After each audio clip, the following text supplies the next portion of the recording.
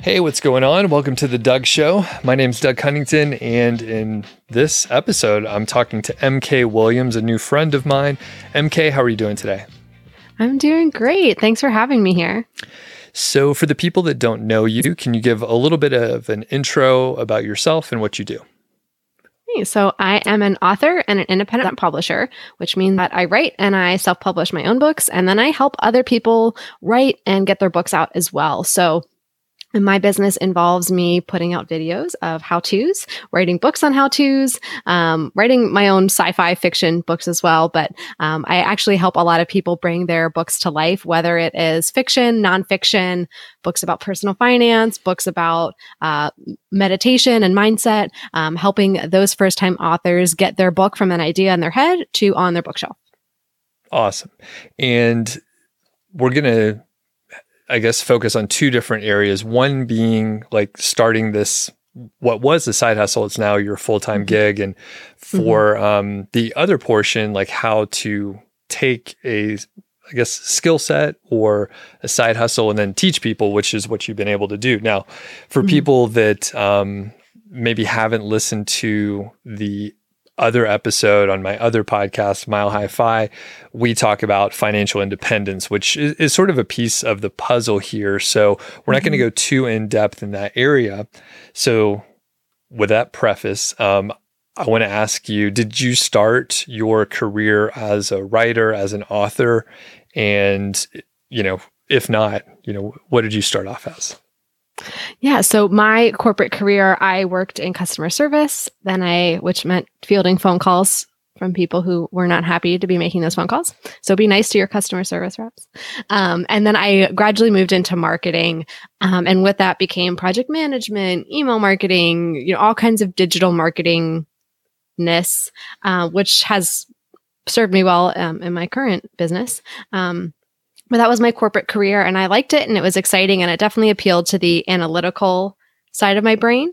But the creative side of my brain was still wanting to write my stories that I was coming up with and turn those into longer books and to really challenge myself to try things differently with my writing and to really push my craft. So for a while, the corporate job was appealing to the analytical side of my brain. But then as I built my business, I said, oh no, I have things to do for my business that can appeal to that side of my brain. So why not just make it a full-time gig? Okay. And for, your analytical side, and you're talking about writing. So did you gravitate maybe like in high school, college time frame, did you gravitate towards like math and science in some capacity and then writing in another? A lot of times people just do one or the other, but it sounds like maybe you have a little bit of both. Yeah. So I was your generalist nerd through my school years. I loved to read. I loved math. I loved all things school related. I was a big nerd. And so I always had this passion or dream of wanting to be an author. But I would always kind of get dinged on all my essays because I didn't have very good grammar. I didn't, as that sentence was obviously horrible. But that's fine. You can talk the way you talk. But writing is always scrutinized much more for, proper syntax and things like that. And I just felt like, well, I'm not allowed to be a writer then. The powers that be, the unknown authority somewhere would say, no, you cannot be a writer because you do not know where this comma goes. And therefore, your dream is crushed. And because I was good at math, I said, okay, I'll do economics. I'll go that route. And then, the more books you read, the more you realize most authors aren't good at this, and their editors are going to catch as much as they can, but there's still typos in some of like the most best-selling books of all time because the human who wrote it and the humans who edited it missed something. And so it was finally in 2015, so 5 years into my corporate career, that I was like, I can do just as good as that. I can give myself permission, and that's why people have editors. That's why people proofread things. It doesn't take away from the story, the fact that I can put the story on paper and then have somebody help me make it look more polished. So that was kind of the final permission I needed to give myself to just kind of go for it and give it a try. And I've taken some remedial grammar classes. I kind of swallowed my pride and went on to Coursera and took some English language grammar classes where I was the only person in that class who was from the United States, born and raised here. Everybody else was from another country trying to learn English. And I was like, I was born here and I don't know these rules and I need to. So I've swallowed a lot of pride and done a lot of self-improvement. And I think my writing's better for it. But I still have editors because I'm not perfect. Right. I had the same issue. I gravitated towards the math and science area and had a bad experience like year over year with the English classes, grammar. I think maybe they always blamed it on the year before. They said, oh, your teachers didn't teach you that. And then we would come in, they try to tell us how to use commas. I need to take those classes you were telling me about there. So, okay. So you had a dream. You thought, hey, I could be an author. Did you write like along the way in those years? And if so, what was your writing practice like? What kind of things did you write?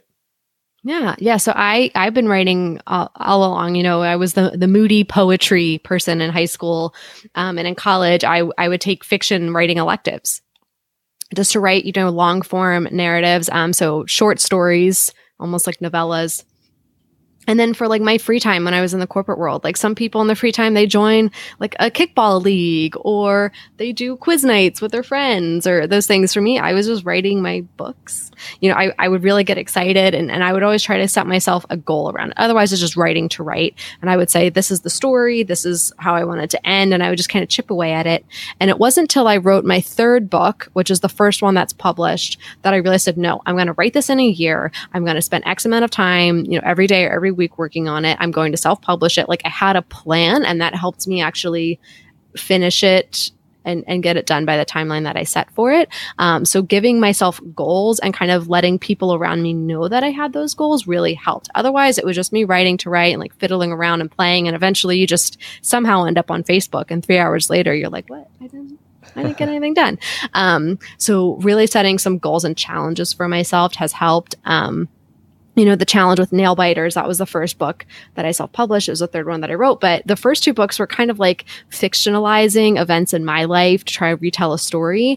And I think that's the idea a lot of people have of what writers do. If you watch any movie, the troubled writers just rewriting their life. That's like, I think everybody goes through that phase in like the first book they write, but like eventually you're like, my life's not that exciting. So Nail Biters for me, the challenge was, let me write a story start to finish that I have no experience with. And it's about an alien invasion. And so when people ask me like, did you write your life into your stories? I'm like, I ain't never seen an alien. Nope. Now, do you believe in aliens?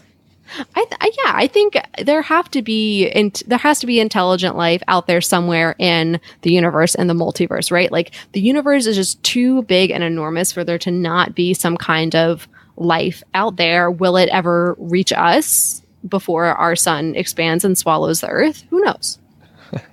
But yeah, I think they're out there. I think so too. Yeah. I think so too. Okay. So you wrote 2 books, which are never published, so they're on your shelf. You have them as artifact. They're on a hard drive somewhere, collecting dust where they belong. Okay. How many have you published so far? I have put out 5 fiction books, 3 nonfiction books under my name. I'll have at least 2 more fiction books coming out this year, early 2022, and 1 more nonfiction book coming out this year. So. Wow. Yeah. So I lost count. This over 10, I think. Yeah. Okay. Wow. And that is over the course of the last 6 years. Is that right? Mm-hmm. Mm-hmm. Amazing. So that sounds like a really high output. Do you think it's a high output? I think yes and no. So for the first few years when I was self-publishing and working a full-time job, my goal was 1 book a year. And so literally my second book came out a year to the day from my first book. And again, that was the challenge of, I'm going to do this again in a year. The first book took me 3 years. So to say, okay, I'm going to do this again in a year, it was kind of ramping it up. And then it was, okay, I want to put out another book in another year. And then I started to help other people with their books. So 2015, I had a book out. 2016, I had a book out. 2017, I had a book out. Nothing in 2018. Didn't get anything out under my name until November 2019 because I started to help other people. And so between full-time job, my books, and helping other people with their books, something gave, and it was my books.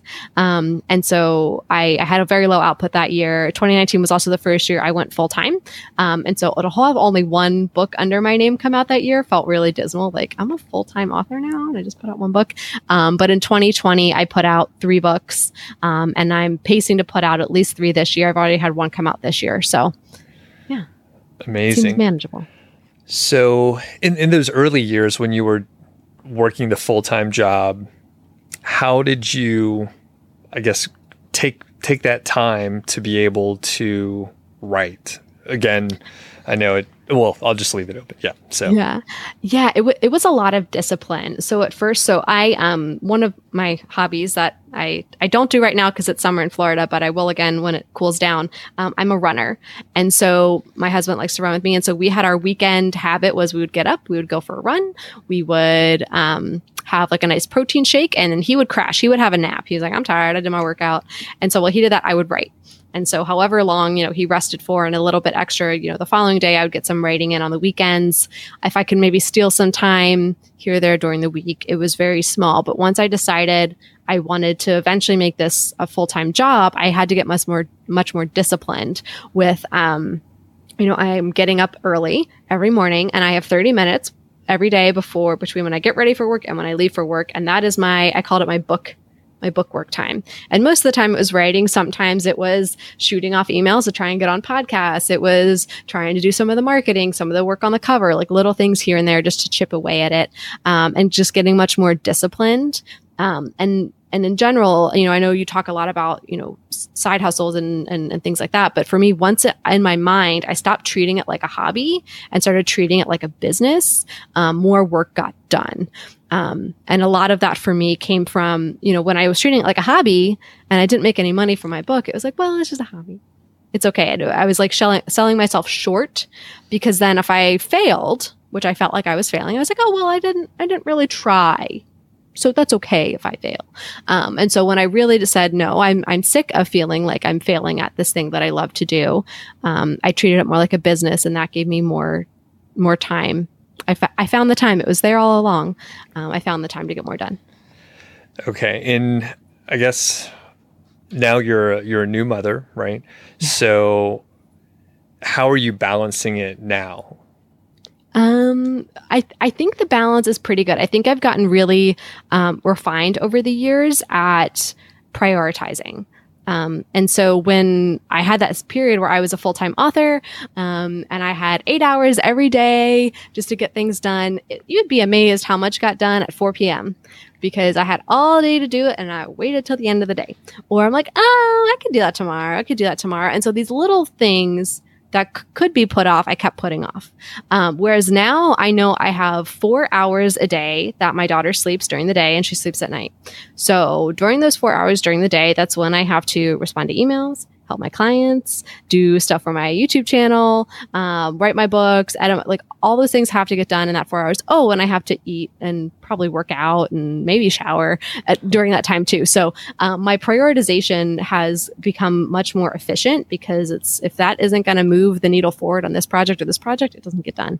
And so that's helped in a way where it's having her, like, so much of my life becomes more clear when you have a child about what your priorities are for your time, for what you value and things like that. And so it's also helped me to see, like, well, what do I value for my business? Because if I don't value it, I shouldn't be wasting this very precious time that I have on it before she wakes up. So, Okay.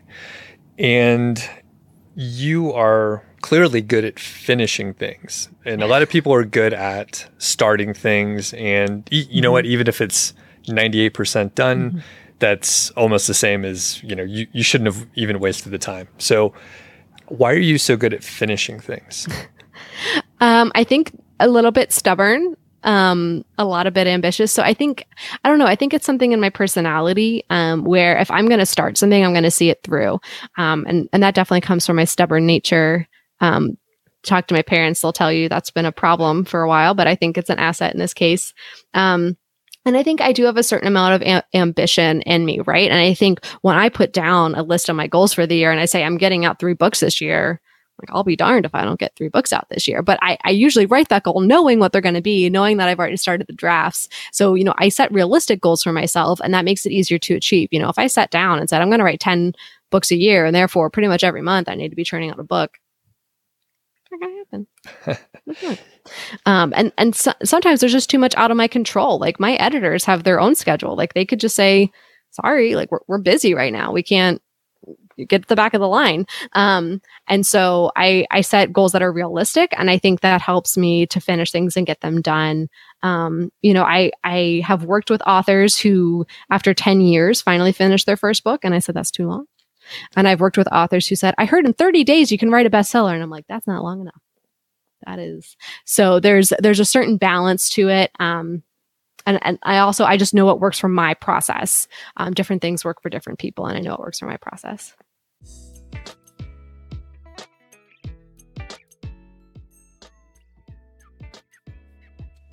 Big thanks to Odys Global, that's ODYS, and they're the source for Age domains with strong branding and powerful backlinks, usually, almost always, niche relevant backlinks. So the featured domain for this week is seducingwithstyle.com. It was a men's fashion consulting and date coaching site, sort of like it has seduce right there in the name. And I'm going to take a look at the old school website here, created in 2010. So it's 11 years old, and the site's focus was around men's clothing as well as dating tips for men seeking to attract women.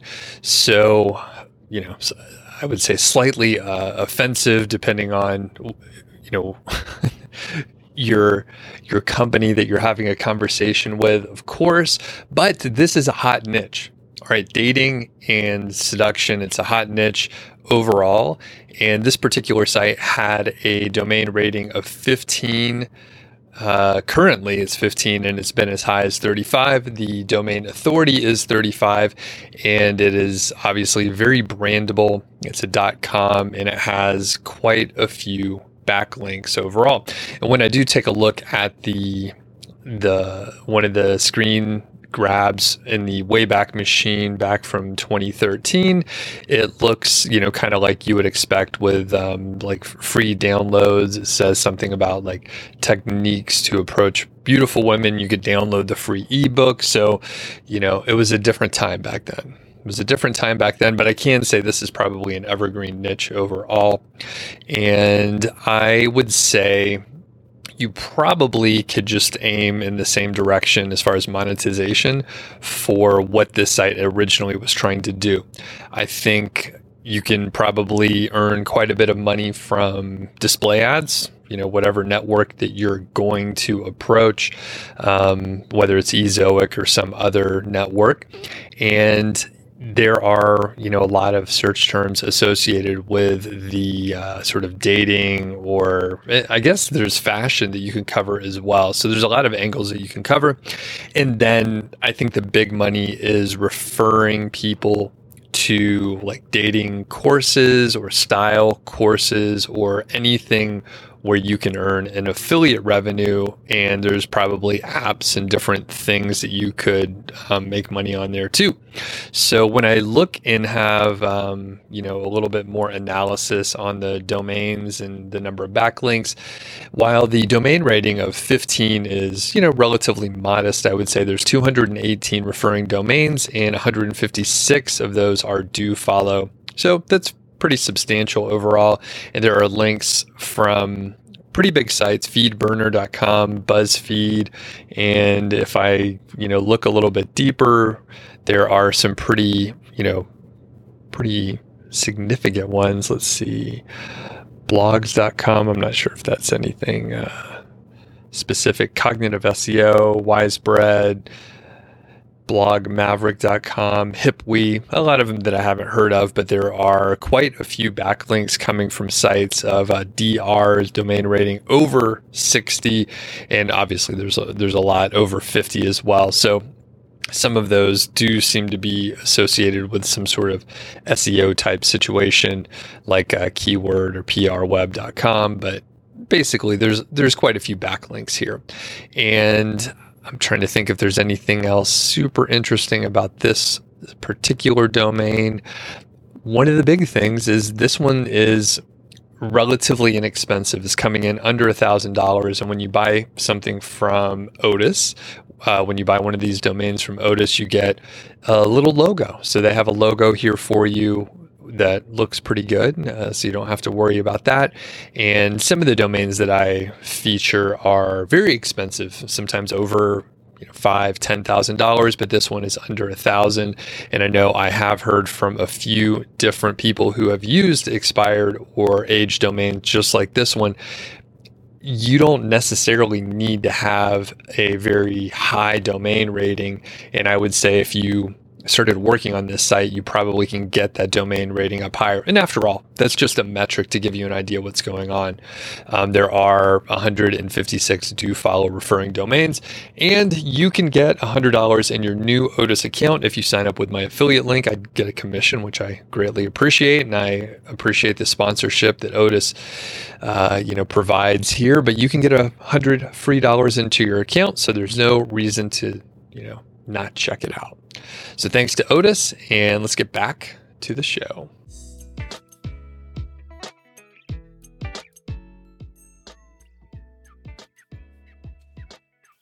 With some of the people that you've coached and worked with, are there any, tricks that you've used to get them to finish and do the work if they don't have the stubborn nature that you have? Yeah, so there's a kind of a mix. And so what's interesting is being somebody who's a coach. I never thought I would be a coach for anything. You get to know people's personalities. You get to know what they need. So when I ran cross country in high school as a runner, our coach, same person, but for every athlete on our team, he would be a different coach. And so for the top girl on our team, I mean, she was the fastest runner in the state. Like, she was so good. He would be like, "What are you doing? That's not good enough." Like, in her face. And I was terrified. And then after I ran, he'd come up and be like, "You did a really good job today." I was the last person on the team. He's like, "I saw you really trying and you did really good." And so what I realized, because I said something to him my final year, he was like, "I'm a different coach to every single person on this team based on what I see that they need." He's like, "When I see that Emily needs me to be in her face because she needs to get angry back at me to run faster, I'm going to make sure she's angry with me and she wants to prove me wrong." He was like, "I could tell you needed some assurances." So I realized in my own coaching that that's what I do, right? When I work with people who are like, "I'm just so busy, I'm overwhelmed, I can't do it." I'm just like, take a week off the book. You've got too much else to figure out. This is something you're adding on as a line to your business, but you're the only one who knows, aside from your team, that this book is coming out. You haven't told anybody about it yet. Calm down. Come back to me next week. Other people, I know I need to push them to be like, "You said this was going to be done last week and it's not done." And that's just from getting to know them during our conversations. The first conversation with somebody, I'm not going to, give them attitude and be in their face. But if I get to know them, we build a good rapport, and I can tell they've just been stalling to stall. I'm like, I'm going to call you on it. So it's challenging to figure out what each person needs, but it's really building a relationship and figuring out how that back and forth is going to work to get them across that finish line. Do you see any parallels with the with running or actually, let me ask a different question first. What distance do you run these days? Are you competing much or anything? So I mainly do halves. I would like to do a full marathon at some point. The nice thing about being in Central Florida is we are not that far from Disney. So I would like to do their marathon because they put on a great race. And I really want to do their full marathon weekend where you do the race every day. So you do a 5K, 10K, half, and then marathon for 4 days straight. Yeah. But I'll focus on getting back into halves, and then I'll step up to the marathon, and then we'll go from there. Cool. I used to run halves. I have like a Achilles issue these days, and I'm getting older and everything. So I'm like, maybe I'll just hike more. But yeah, I love the half distance. It's not too much where it interferes with like your whole entire day or weekend, which Yeah, the marathons are long. You have to train really hard. Yeah. Yeah. Marathon training is crazy. But yeah, halves are fun. If you do decide to run one again, Vacation Races does one at Yosemite. They actually do it just outside Yosemite National Park. It is all downhill. It is you're going to run the fastest time on this half. It is amazing. Awesome. Very cool. Yeah. So the question related to running and endurance sports, I've bumped into several people that do either marathons or ultra marathons, big runners or endurance sport people that are entrepreneurs. Do you see any parallel and any thoughts on that? Oh, absolutely. I mean, you have to have stamina to be an entrepreneur because every day that there's something happens, right, that you didn't plan for. Like you can plan out your week and what's going to get done. And without a doubt, something comes up that you have to figure out. And you're like, well, this is either a fire that I have to put out, or it's something that I'm just not going to focus on right now because it's not important, or you have to make that decision. And when you're out there and you're running for 10, 13, 26 miles at a time, things come up. Nobody ever has a perfect race where nothing goes wrong. And so if you look at entrepreneurship like that, like you're never going to have a perfect week or a perfect month or perfect year or even a perfect day where nothing goes wrong. But ultimately, when you're an entrepreneur, there's no firefighters coming. You're the firefighter. You have to put out the fire.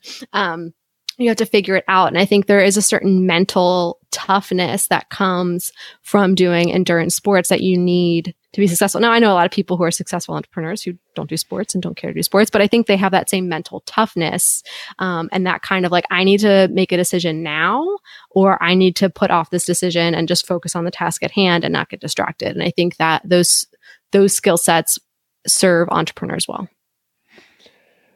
Transitioning over to, I guess like the coaching idea, and you probably didn't know much about self-publishing in 2015 when you were just getting rolling, and now you are teaching other people and advising companies to release and self-publish their books.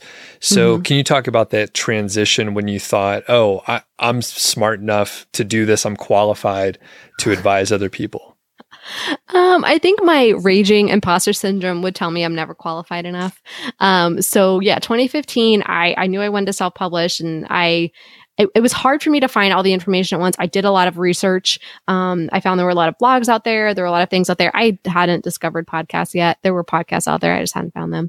And some of the things I found they were not catered to me, right? They were not catered to like an aspiring female author who had these warm, flowery ideas of what authorship would be. They were like, hey, bro, you want to write a bestseller, bro? Come here. And I'm just like, it might work for some people. It didn't work for me.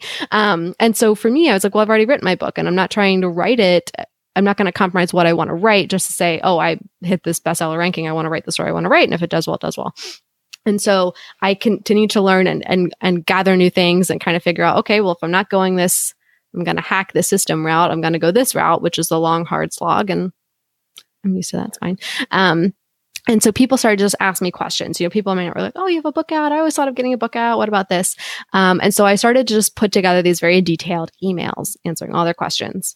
Well, there went all the time I had allotted for that day or even that week to get my book done. So I wasn't wasting time, but it was taking up an inordinate amount of my time. And so I thought, you know what? I'll just record like a 3-minute video. I'll throw it up on YouTube. And then when people ask me these same questions, and it was really the same question over and over again, I'll just send them a link to the video.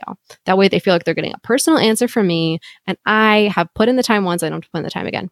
And so I had like 20 or so questions just planned out what I was going to do. And so the channel just kept going every week. I just put out a new answer to a new question. And it kind of grew from there. So people have found me through my YouTube channel to ask for help, which is amazing. I really never planned for it to be a thing and that it is. And then when I did initially connect with the first company that hired me, you know, I had been friends with these two guys. You know, they said, oh, we're about to start a podcast. And I was like, oh, good luck. You know, I'm going to make sure I listen because there's so many podcasts out there. You definitely need support and, you know, all these things. And then like their 5th or 10th episode, they're like, we have 10,000 subscribers. I was like, I know people who are internet famous. That's the thing. So, obviously I, went into meeting them just being like, hey, these are cool people, we hung out, all those things. And so I didn't go obviously into that friendship thinking one day they're going to hire me to be a consultant. It just kind of worked out so that when they said they were putting a book out, they're like, you publish books, you know what to do, right? And I was like, I do. I definitely do. I know what I'm doing. And yep, I can help you. Yep. And so it was kind of a trial by fire, and I was very upfront with them. They were putting on a nonfiction book. And at that point, I'd only done fiction. And I was like, it's a whole nother beast. And they're like, well, you figured this out. You'll figure this out. And so they were definitely very supportive. And I learned a lot along the way. And as I was helping them, they told other people I was helping them and they asked for help. And I thought, well, okay, this is what I'm doing. So I think every time I've helped a client and I've seen them succeed, that's given me more confidence to say, yes, I can help you too. But there's a lot that I still struggle with as far as, charging what I'm worth and saying, hey, I need to set a boundary around that. Like, I want to be there to support you, but like after hours, weekends, like, no, like I need family time. And I know a lot of entrepreneurs struggle with that. And I struggle with that too, to say, feeling like, well, if I'm not a super duper expert, if I don't have this many sales, if I don't have this many figures that I'm earning, then I need to discount my services and discount my time. And it's like, no, I'm going to charge what I'm worth. Right. Well, and you read my mind. So how did you develop the pricing and or packages for what you offer, especially at the beginning, because you didn't even really, you didn't have a plan on what you were going to charge or anything? Yeah, it was just kind of guessing. I said, oh, well, I think it would take me this many hours, then I think this is a fair rate for my time. And inevitably, the first few projects took way more time than I thought. But truly, with every client I've worked with, I'm now tracking my time again. I used to track it much more meticulously. And then I said, okay, I know what my time takes. I know what my rates are. And then I realized there's so much scope creep that I'm getting. I'm like, nope, I need to track my time again. So really looking at that. And so after working with maybe like a half a dozen clients, I was like, okay, everybody's kind of coming to me wanting the same thing. And there's a few people who just want a truncated version of that. So I think that's two packages, right? This is the full idea to bookshelf package. And then we have just the book is done. What do I do now package? And so trying to figure that out and put marketing terms around it. But I've never had to actually go out and like market my packages. Like people have come to me and then I've said, well, here's what I can do, and kind of explaining it that way. And kind of the more passive sales pitch of like, if you want to work with me, cool. If not, like, I'm not going to harangue you to work with me. Like writing a book is tough. And I guess that analogy with running, like, running coaches aren't going to come after you like, you want to do that marathon, right? They're going to be like, I don't want to work with you if you don't want to run a marathon. Like, I don't want to work with you if you don't really want to write a book. You're going to waste my time. You're going to waste your time. I don't dog people. I know for certain sales tactics, you're supposed to follow up and follow up and follow up. If I've talked with you, if I even get the feeling that somebody's not 100% committed to getting the book done, I'll be like, come talk to me when you are ready. That's fine. I'm not going to harangue somebody and do like a 30-day follow-up and a 45-day follow-up and all that stuff. If they're not into it, they'll come back when they're ready. So right. Have you had to raise your rates? So that's one thing I ran into where when I first got started, kind of like you said, imposter syndrome, you really didn't know what to charge. You have to get some market data. And then, raising rates was really helpful for me. So what has that been like? Yes, that has been something I have done. And thankfully, my husband, he works a full-time job, but I always joke that he's my CFO and my like business consigliere. And so he's the one who's really pushed me every time that I've said like, okay, like I'm doing so much time doing this. I know how to work on my books. And he's like, raise your rates. He's like, your time's more valuable. And unless they're willing to pay that rate, like, no. And so I was so afraid that I would do that. And there would be an uproar like, how dare she? Who does she think she is? And I'm not going to pay that. And I have not had one person come back to me with that. I've had some people say, I just don't have the budget right now. And actually that first message came through just a few weeks ago that I was expecting this whole time, that, the first time somebody said that, and I said, okay, I'm sorry, but people who do pay me for their time, like that's not really fair to them, because then I'm giving you my time for free and I need to be helping them. And so that was tough to say, but I did it. And so, yeah, raising my rates has usually been, something tough to do, but I've actually found I've gotten more business from it. Before, I used to do like free hour-long consults just to answer people's questions. And people would show up late. They'd be like, "Oh, but you can stay on for the full hour, right?" And I'm like, "No, like I was sitting here for 30 minutes waiting for you." And I found that I actually get more business, more people sign up for those now that they're not free than they did before. And I think it was realizing, when you just have people can talk to you for free, they're kind of like, okay, maybe. But you get the more serious people when they're willing to pay for that time, and I enjoy that more because then I'm giving them actionable things to do. And then they follow up with me and they're like, "My book's out. This is awesome." So that's been helpful. Yeah, it's always a challenge when you decide that time comes. And I was offering formatting services for a while where I would format somebody's book for print.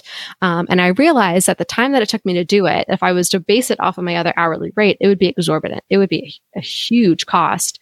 And I was like, you should go somewhere else. Like you should go to, I just stopped offering it. And now I have an affiliate relationship with a company that offers a great service at a great price. And I'm just like, go to them, but use my link. Right. I just cut off lines on my business where I couldn't justify the price that it would be for my time. So that's helped as well, just to kind of really focus in on a few key things. And how many YouTube videos do you have, by the way? I think it's definitely over 200. I've been doing it just now for 3 years. I just passed my 3-year mark. I have 200 something videos. Yeah. Any specific challenges as a YouTuber or observations after, a few hundred videos there? So I think the same thing with books, right? Like when you start to put things out, it's not just going to happen that it's magically going to make you money. And I think that's kind of the illusion I had going into publishing my books of, somebody will just discover it and it'll take off and it'll make me money. No, it doesn't happen like that. And the same thing with YouTube. You can't just put videos out there and expect to suddenly be monetized. Like you have to really understand the algorithm. And I found that kind of cringy of I'm not just going to hack it and put up videos of things I don't care about just because that's what people are searching for. And what I realized is that I had the information people were looking for. They just couldn't find it because I wasn't using the tags properly. I wasn't using titles properly. I wasn't doing the things I needed to do to get the valuable information I had out to people. And when I kind of reframed my mind like that, I was like, oh, I could do that. So it was about May of last year, May 2020, that I really said, all right, I was pregnant and I was like, so if I'm going to keep doing YouTube, it has to pay for itself. It has to at least cover my time that I put into making these videos and putting them out there. And so I got really serious about getting monetized. I had about 250 subscribers after almost 2 years. I was nowhere near what I needed to be for monetization. And I just went back to my most popular videos and I updated the tags. And I updated the titles. And you know what? People started finding them. And it was kind of this simple thing when I just got unstubborn about, but it's so great. I shouldn't have to do all that. No, you should, because people can't find your stuff if it's not tagged properly. So it was really just a matter of learning the system that helped and kind of getting over that. Well, I don't know it to, okay, but you can learn it. So yeah, that's what I would say to anybody starting out is take the time to really learn it. There's some really great channels that teach people how to do that. So Nick Nimmin and Catherine Manning were really helpful for me just to really understand it. And now I make enough that, it's a little bit here and there. I might start to actually outsource my video editing pretty soon. That's exciting. So yeah. Awesome. Very good. Well, I think we're starting to wrap down, and I guess I'll let you give a little pitch for your YouTube channel and maybe some of the services that you offer. Yeah. So if you're watching this and you think I've always had it in me to write a book, I just do not know where to start or what to do, or I've written the book, but I don't know how to get it out to people. How does it even get on Amazon? What's an ISBN? How much do I charge? I answer each of those questions on my channel. And even though the algorithm would love it if I made them long and fluffy, they are short and sweet and to the point. So head over to Author Your Ambition or just search MK Williams in YouTube and you'll find my channel. I look like me. On there. And I have a whole series of books under the Author Your Ambition brand that walks people through the entire process of writing that first novel, self-publishing, book marketing. I do offer one-on-one consults where you can talk with me and we can come up with a plan for you over that time. So check out my website, check out my YouTube channel. I'd be happy to help you get your book out to the world. Awesome. And we'll put links for all that stuff. Just curious, what's coming later this year for you? Any exciting news? Yeah, so I'm going to have the second book in my time travel series coming out. So that'll be fun. That'll be as the sequel to The Infinite. Infinite came out in 2019. This will be the sequel to that, The Alpha Nina. So it's coming out. And then I'm doing another book, at least one more book in my Author Your Ambition series. So within self-publishing, there's a lot of people who just say, I want my book on Amazon, just Amazon only. And then there's people who publish wide because they want to be in Barnes & Noble or the library or Walmart or Target or anywhere that books are sold. And so there's a lot more talk now about this wide publishing strategy. So I've written a book called Going Wide, which helps people who are currently on an Amazon only plan get their book out everywhere else. So that way they can navigate that because it is more work to do, but it also means more money. So more money, more problems. But I help people kind of bridge that gap. Awesome. All right. Well, thanks, MK. Really appreciate it. Yeah, this is fun.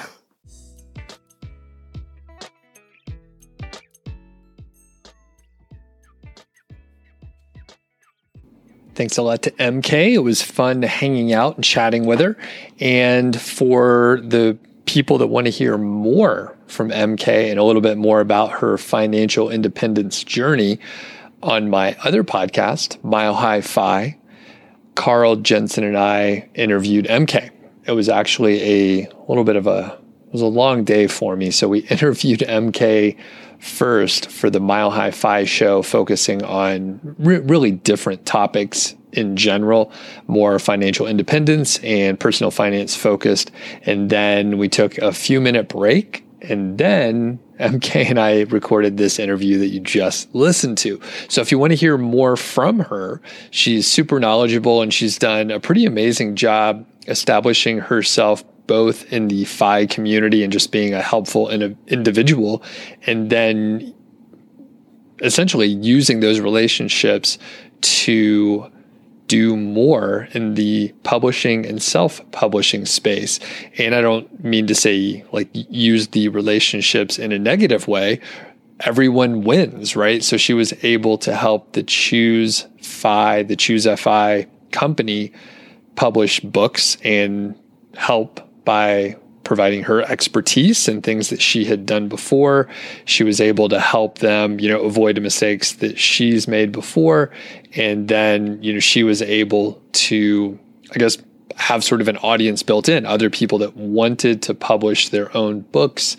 They knew that the Choose FI guys were getting some help from MK. So it really worked out well for everyone. And I think, like I said, she's a great example of networking, helping out, like being part of a community, and then being able to sort of launch your own side hustle and then grow that side hustle into a full-time situation. And you can make that whatever you want. If someone wants to be super busy, they can be super busy. If they want to dial it back, they can do that as well. So anyway, if you want to hear more from MK, check out her links. It's in the show notes, so you can find her YouTube channel and her website if you are interested in that sort of thing. And you could also listen to the other interview over the Mile High Fi. And hey, you should listen to that show anyway. Carl and I have a really fun time. Some of them are filled with tangents, random stuff. It's really just like Carl and I hanging out. And sometimes it gets pretty silly. We get a little giggly, like couple girls or something like that, but not that there's anything wrong with that. Giggling is fine. We have a fun time and we got to reel it back in occasionally, and it's very minimal editing. So it really is like just hanging out with us if you're having some beers and chilling down in the studio. That's all for today. Catch you on the next episode.